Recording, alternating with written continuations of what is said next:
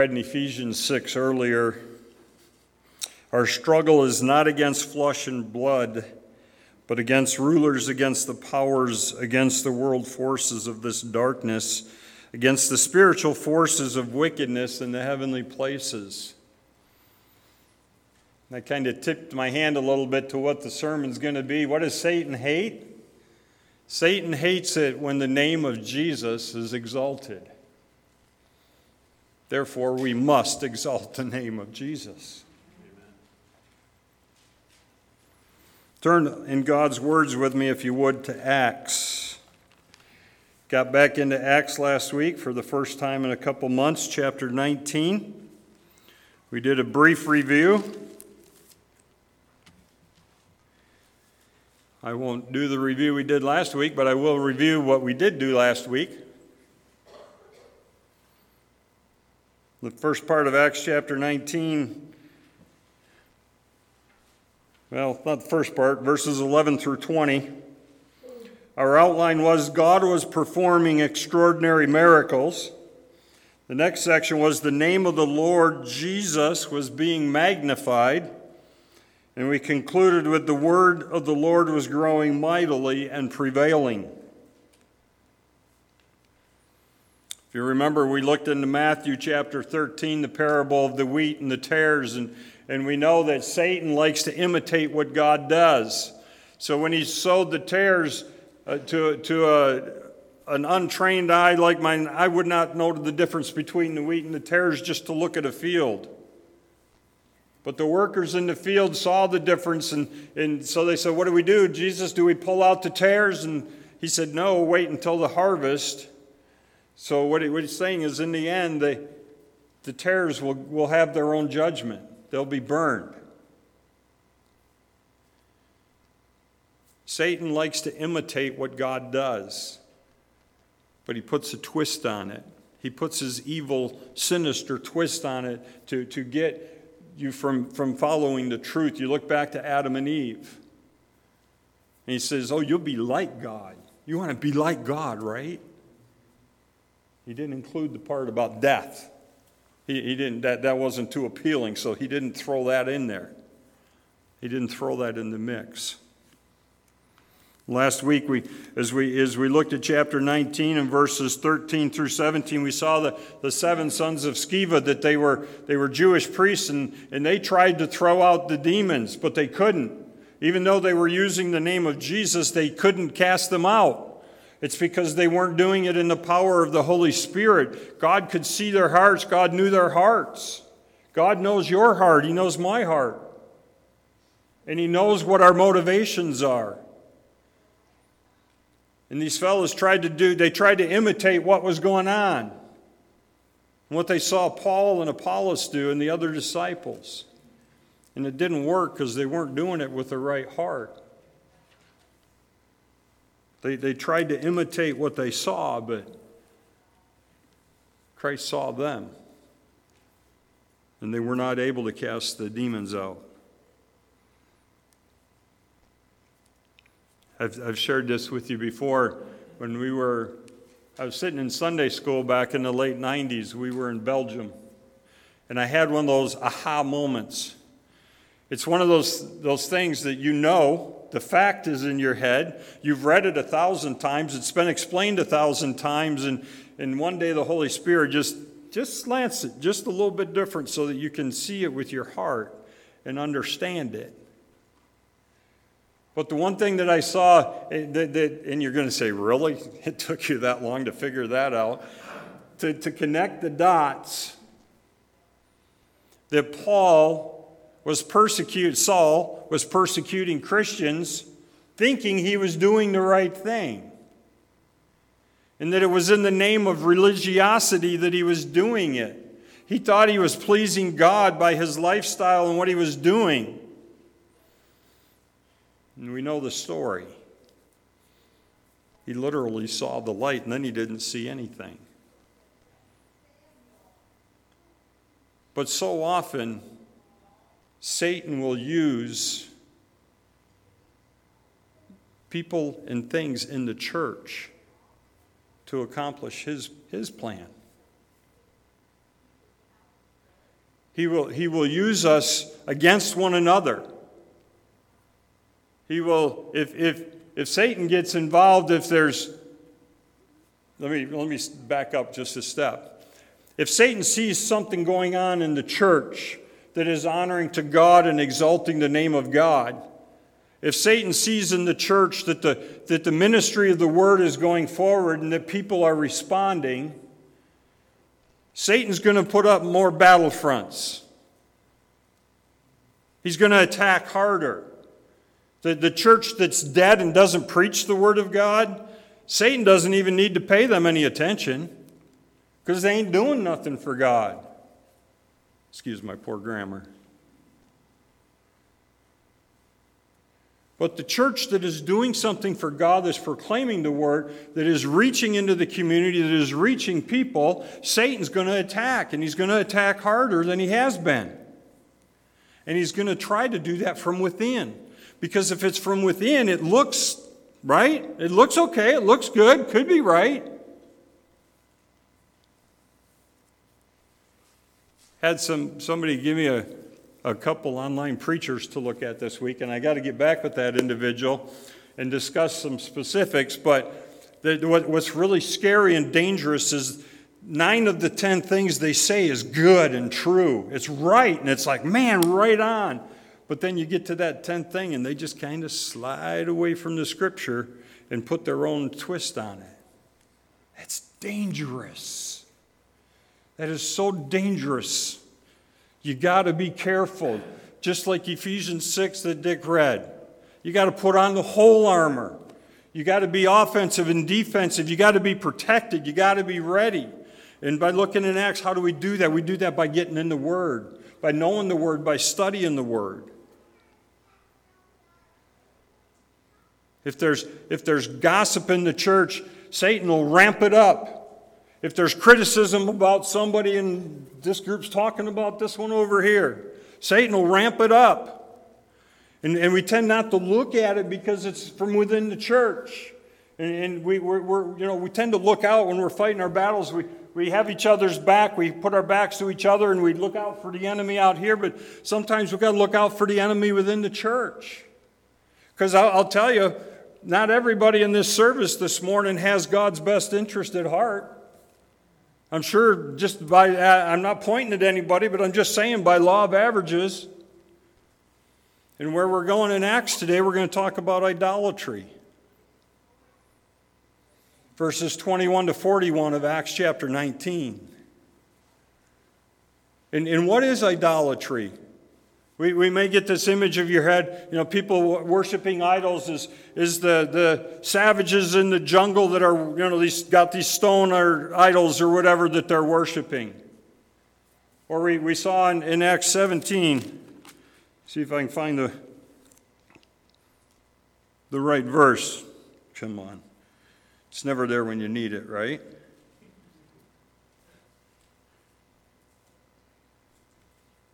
Anyhow, Paul arrives in Athens, and he says, as he's sitting there waiting for Timothy and them to come, he says, I'm just sitting here looking at all these idols. And it was said about Athens that there was more idols and carved gods in the streets than there were people.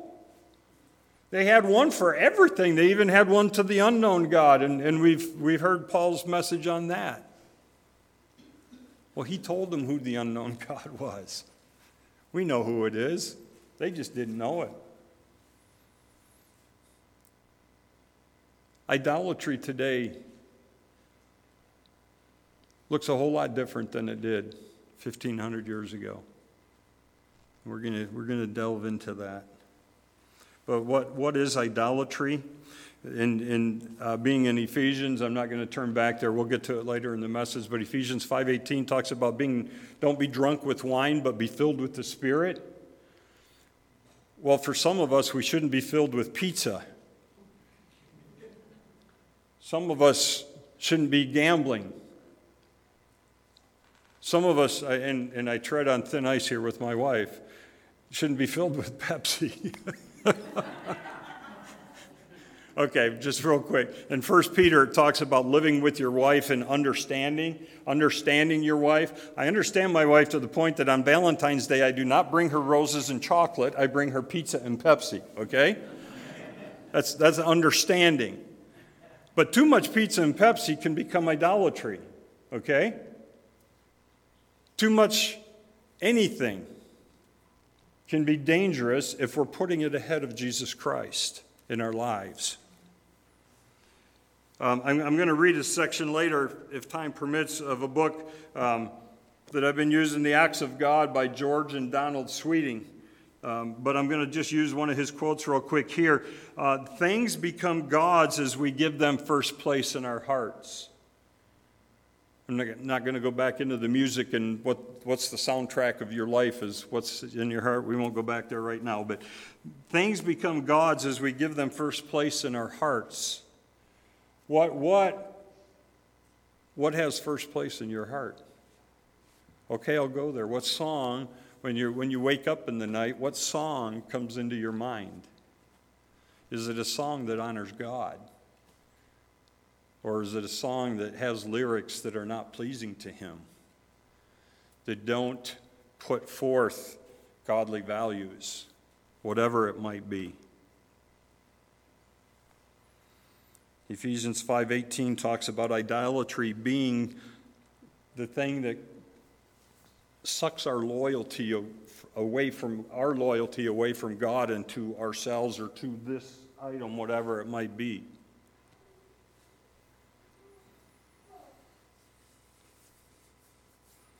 Romans 1:21-23 that we looked at last week. I'm going to turn there just briefly. The verses are so strong and so good. Romans 1:21-23. For even though they knew God, they did not honor Him as God or give thanks, but they became futile in their speculations, and their foolish heart was darkened. Professing to be wise, they became fools, and exchanged the glory of the incorruptible God for an image in the form of corruptible man and of birds and four-footed animals and crawling creatures. They worship something other than God. They worship the created and not the creator. All right, let's get into Acts. Chapter 19, verses 21 and 22 is just an itinerary update. Not real sure why Luke added it here, but other than the fact that the Holy Spirit inspired him and told him to. Just brief information there. Now, after these things finished, Paul purposed in the Spirit to go to Jerusalem after he had passed through Macedonia and Achaia, which is basically Greece, saying that after I have been there, I must also see Rome. And having sent into Macedonia two of those who ministered to him, Timothy and Erastus, he himself stayed in Asia, or Ephesus, for a while. Now, Ephesus wasn't all of Asia, but Asia is what we know pretty much as the country of Turkey. But at that time, that was Asia Minor, and he stays in Ephesus. Verses, we're going to break down 23 to 41. Verses 23 to 27 is Demetrius, the silver worker, causes a ruckus. And what's really funny when he does that is he preaches what Paul's preaching. At the end of verse 26, he's saying, this guy is saying that gods made with hands are no gods at all. Keep preaching, Demetrius. You're right. You're spot on. Gods made with hands are no gods at all. Verses 28 to 34 is the uproar in the theater there in Ephesus. I mentioned last week, Beth and I and our kids have had the privilege of actually standing in that theater. It's pretty amazing to see what's still there and just to hear the chants of what they were saying. We'll talk about that in a few minutes. But the verse 32, the point from this section, verse 32 at the end, it says, the majority did not know for what cause they'd come together. Most of them didn't even know what they were there for. Without getting political, it sounds like riots and things that have been happening in our country in the last few years. And get ready, an election's coming up soon, so there will be more of it again. Somebody heard a comment this week that COVID is the smartest virus that's ever been. It knows when there's an election coming.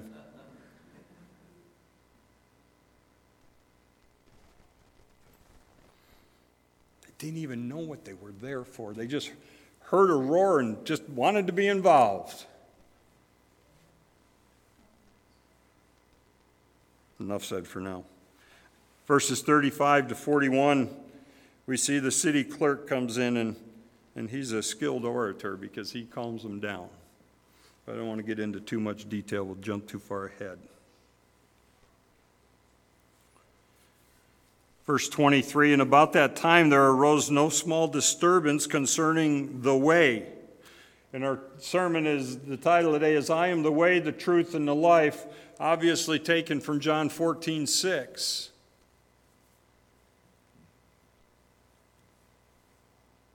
They got a problem with the way, and then we're going to find out why. A certain man named Demetrius, a silversmith, who made silver shrines to Artemis, was bringing no little business to the craftsmen.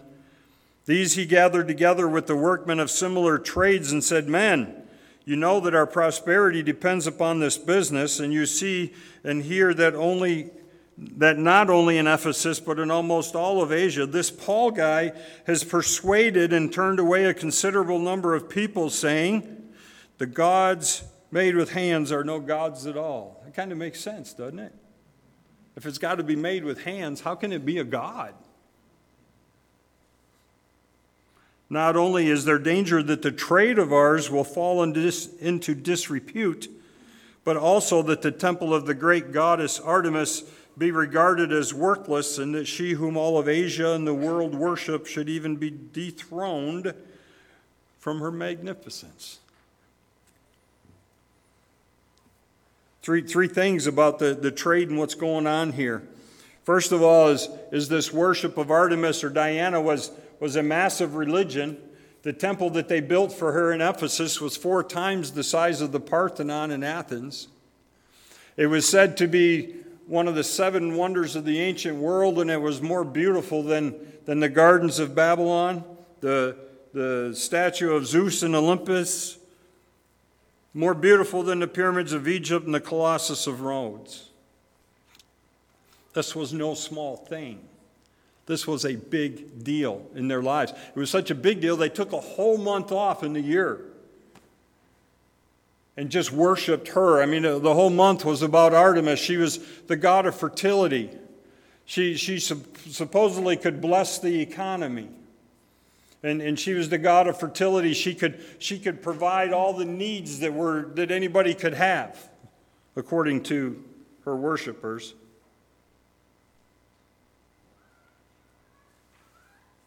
It had a physical nature. There was things that could be done, that could be seen. And during that month, they would have games and feasts and all sorts of debauchery that would go on for that whole month. Again, this was no small thing. There was an economy built around it. It was big business. The jewelers and the silversmiths, and as it says here, men of these other trades that fed into it, probably the mining of the silver and that, they got rich. They didn't care if people worshiped Diana. They didn't care anything about it. All they cared was they were going to lose money. It's funny how that sometimes some things never change. So often it's all about the money. For some silly reason, people think it'll buy happiness. They can buy things. But this guy Artemis, he's concerned, and he plays to the emotions. He plays to the idea that our goddess will be dethroned. She'll lose her magnificence. Oh, and the temple of the great goddess might fall into disrepair. And grab your wallets, guys, because it's going to hit you in the pocketbook. We might go broke if this guy keeps preaching this and people keep believing it. Just as Paul told Timothy, 2 Timothy 4, preach the word. Preach the word.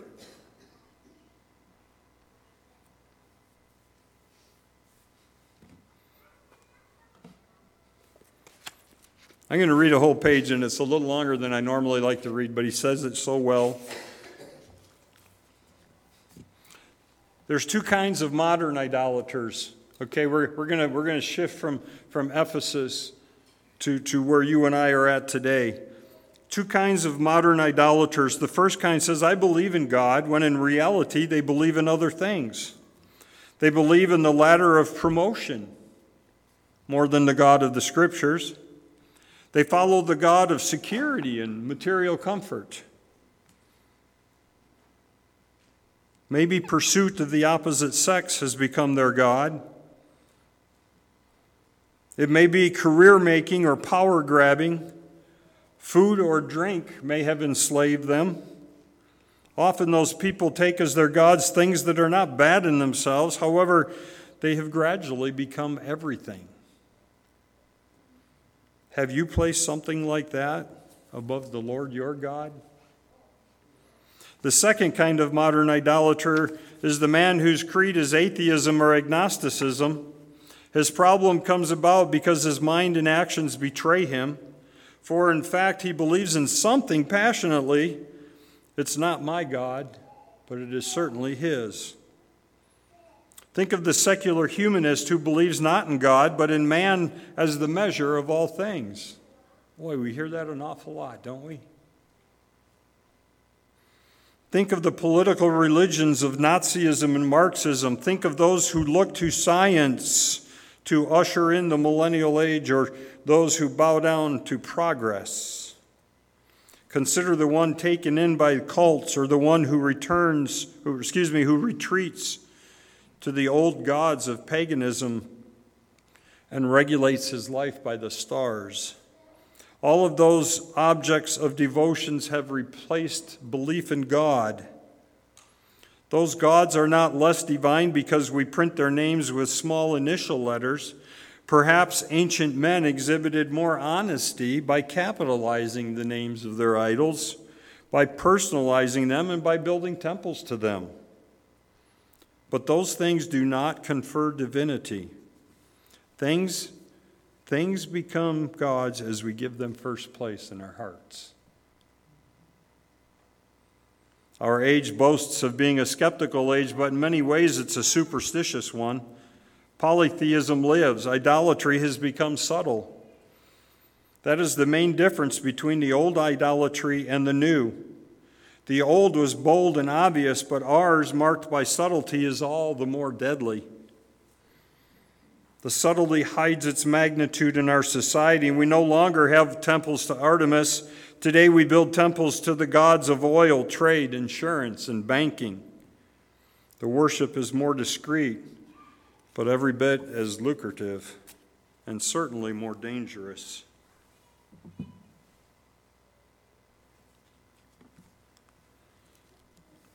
So how did Paul respond to the idolatry set forth by Demetrius? He confronted idolatry head on. He warned of its subtle forms. He said, come out and be separate, be the light and the salt that we're supposed to be. Don't cave. Don't give accommodations. Don't slide. Remember our illustration that God's here? And we need to be right here standing next to God. And it doesn't matter if the world's 20 feet, 30 feet, 40 feet, or 50 feet away. We need to stay right here next to God and the truths of His words. We can't just keep, say, 50 feet between us and the world, and as the world slides further away from God, we slide, but that's okay because we're still 50 feet away. Wrong answer. We need to stand firm and stay right here next to God in our relationship with Him. We can't put other things ahead of God in our hearts and let that rule our hearts. Paul confronted the idolatry. He opposed the idolatry.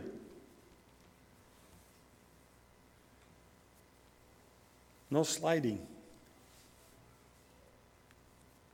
No, well, that's just who they are. It's okay. It's okay. Garbage. It's rubbish.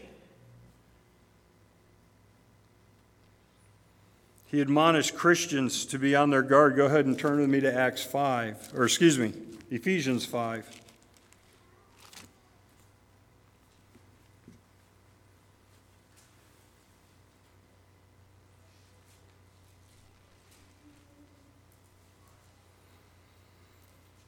Paul admonished the Christians to be on their guard and to be subject to Christ. Therefore, be imitators of God as beloved children. Walk in love, just as Christ also loved you and gave himself up for us, an offering and a sacrifice to God as a fragrant aroma. Do not let immorality or any impurity or greed even be named among you as is proper among saints. There must be no filthiness and silly talk or coarse jesting, which are not fitting, but rather giving of thanks. For this you know with certainty, that no immoral or impure person or covetous man who is an idolater has an inheritance in the kingdom of Christ and God. Let no one deceive you with empty words, for because of these things the wrath of God comes upon the sons of disobedience. Therefore do not be partakers with them. For you were formerly darkness, but now you are light in the Lord. Walk as children of light.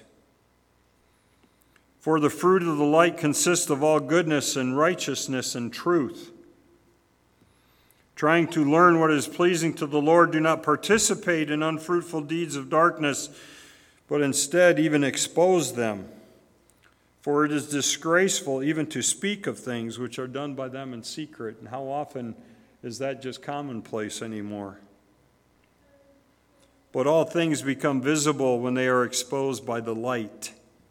For everything that becomes visible is light. For this reason it says, "Awake, sleeper, arise from the dead, and Christ will shine on you. Therefore be careful how you walk, not as unwise men, but as wise, redeeming the time, because the days are evil. So then do not be foolish, but understand what the will of the Lord is." And here's our verse again. Do not get drunk with wine. For it doesn't say not to drink.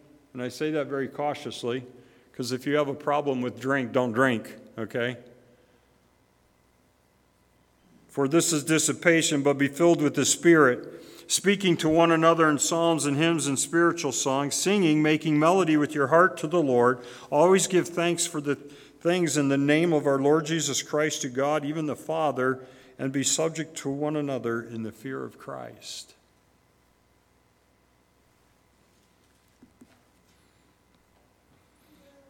What controls your heart?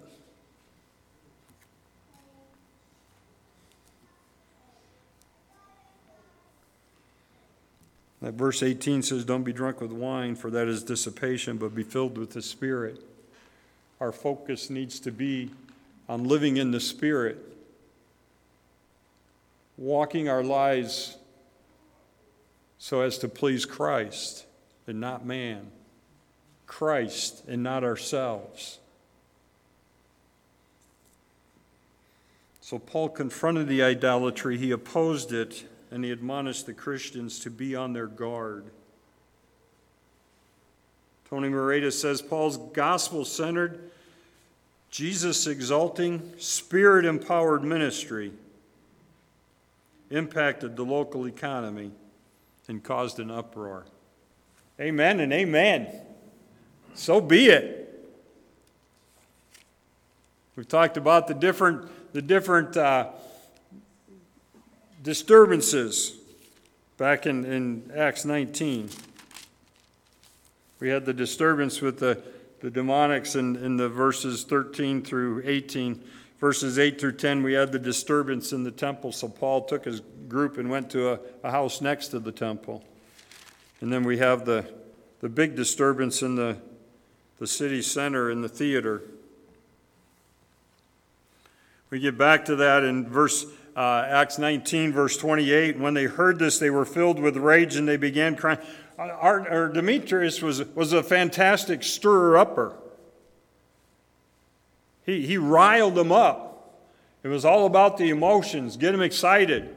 Because he was hoping that if they could cause a riot, that they would kill Paul and his buddies, and then they could go back to business as usual, and ching, hear that coin in their purse. The city was filled with confusion. They rushed with one accord to the theater, dragging Gaius and Aristarchus and Paul's traveling companions from Macedonia. When Paul wanted to go into the assembly, the disciples would not let him. Probably a good move. Also, some of the Asiarchs, and that is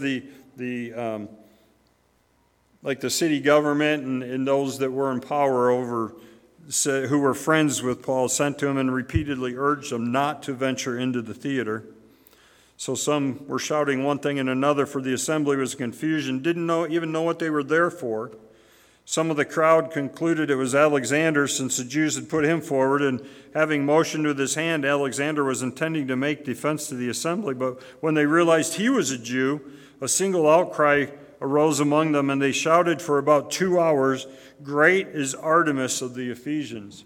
Great is Artemis of the Ephesians. For 2 hours. Now, folks, I'm a Michigan fan, and I've been in the big house at a football game, and a chant or a cheer or whatever might go on for a minute. Okay? Maybe 2 minutes if it was, fantastic, or if we were kicking the tails of that team from down south. It might have gone on for, that might be 3 minutes, okay? Sorry, Shirley. Not really, but sorry.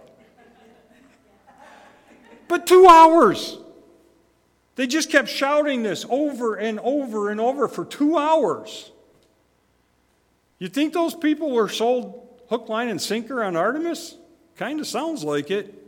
I can't imagine yelling anything for I can yell different things at the TV for 2 hours if there's a football game on and the referees are making all the dumbest calls they've ever made.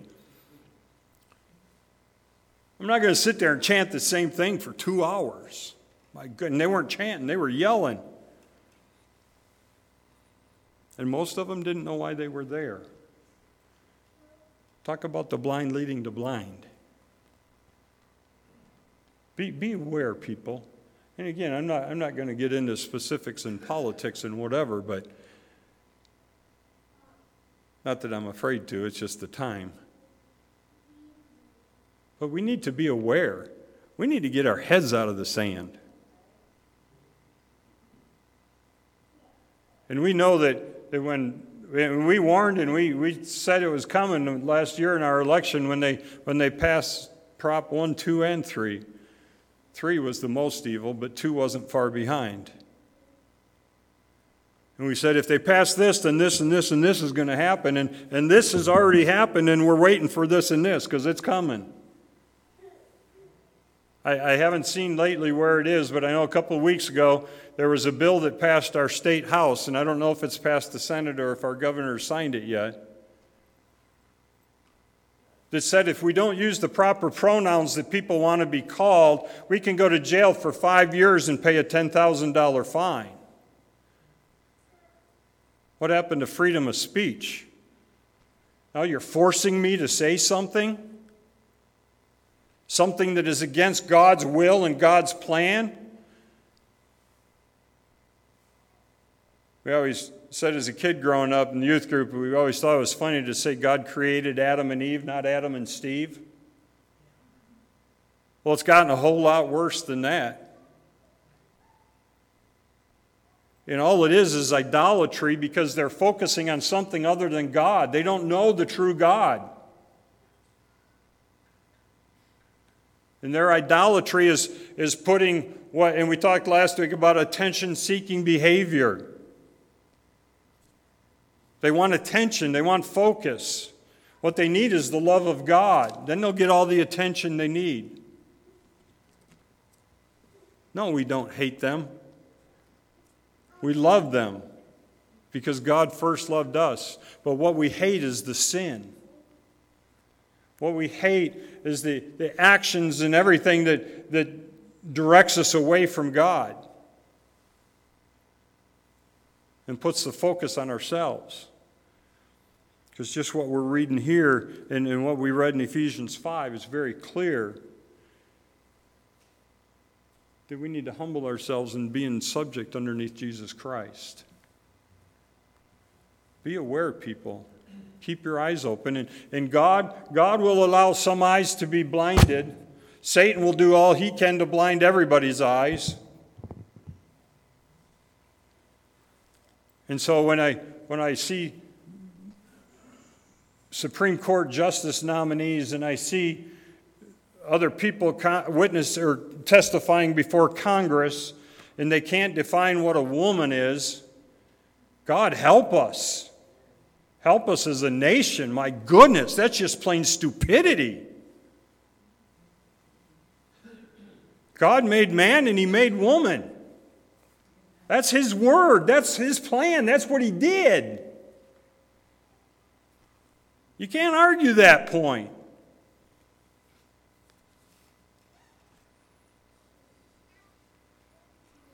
Things become God's as we give them first place in our hearts. And again, Tony Moreta, Paul's gospel-centered, Jesus-exalting, Spirit-empowered ministry impacted the local economy and caused an uproar. Is our faith causing an uproar? It ought to be. Verses 35 to 41, the city clerk doesn't give his name, but the town clerk comes in, calms them down. There's different political reasons for that in verse 40, why he's calming them down, because he doesn't want the wrath of the Roman rulers to come down on them and take away their freedom that they have in their city. Funny how that gets twisted today. That our authority and our right to get together and worship can be endangered. People, keep your heads out of the sand. Keep your focus on Jesus. And make sure that we are not an idolatrous people. I would be real surprised to walk into any of your houses and see a statue of Buddha or Diana or whatever. But how many of us have statues to other things? Things that we might not consider an idol per se. But if it takes first place in our hearts, it's an idol, folks.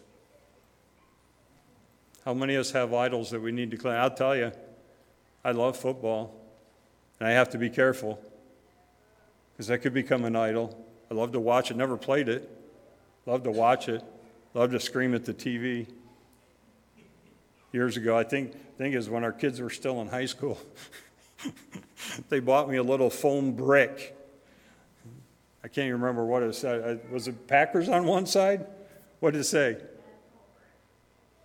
Bad call brick. Yeah, it was a bad call brick. So you could throw it at the wall or the TV and not have put a hole in either one.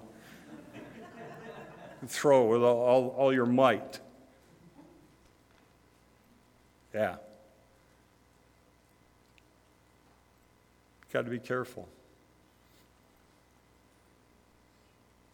Father, help our focus to be on you. May we be encouraged and emboldened by the testimony of Paul. And he was willing to risk it all for your name.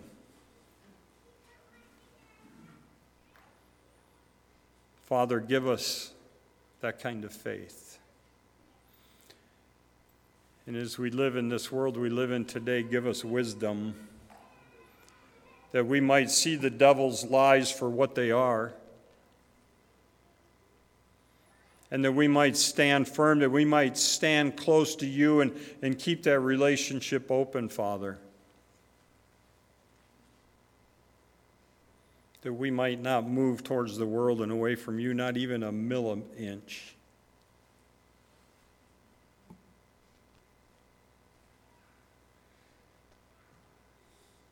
Keep us this week, Father. Keep us true to you. Keep us loving you and you alone. And I pray this in Jesus' name. Amen. Ladies, quickly, a Bible study meeting up here just to establish time and place.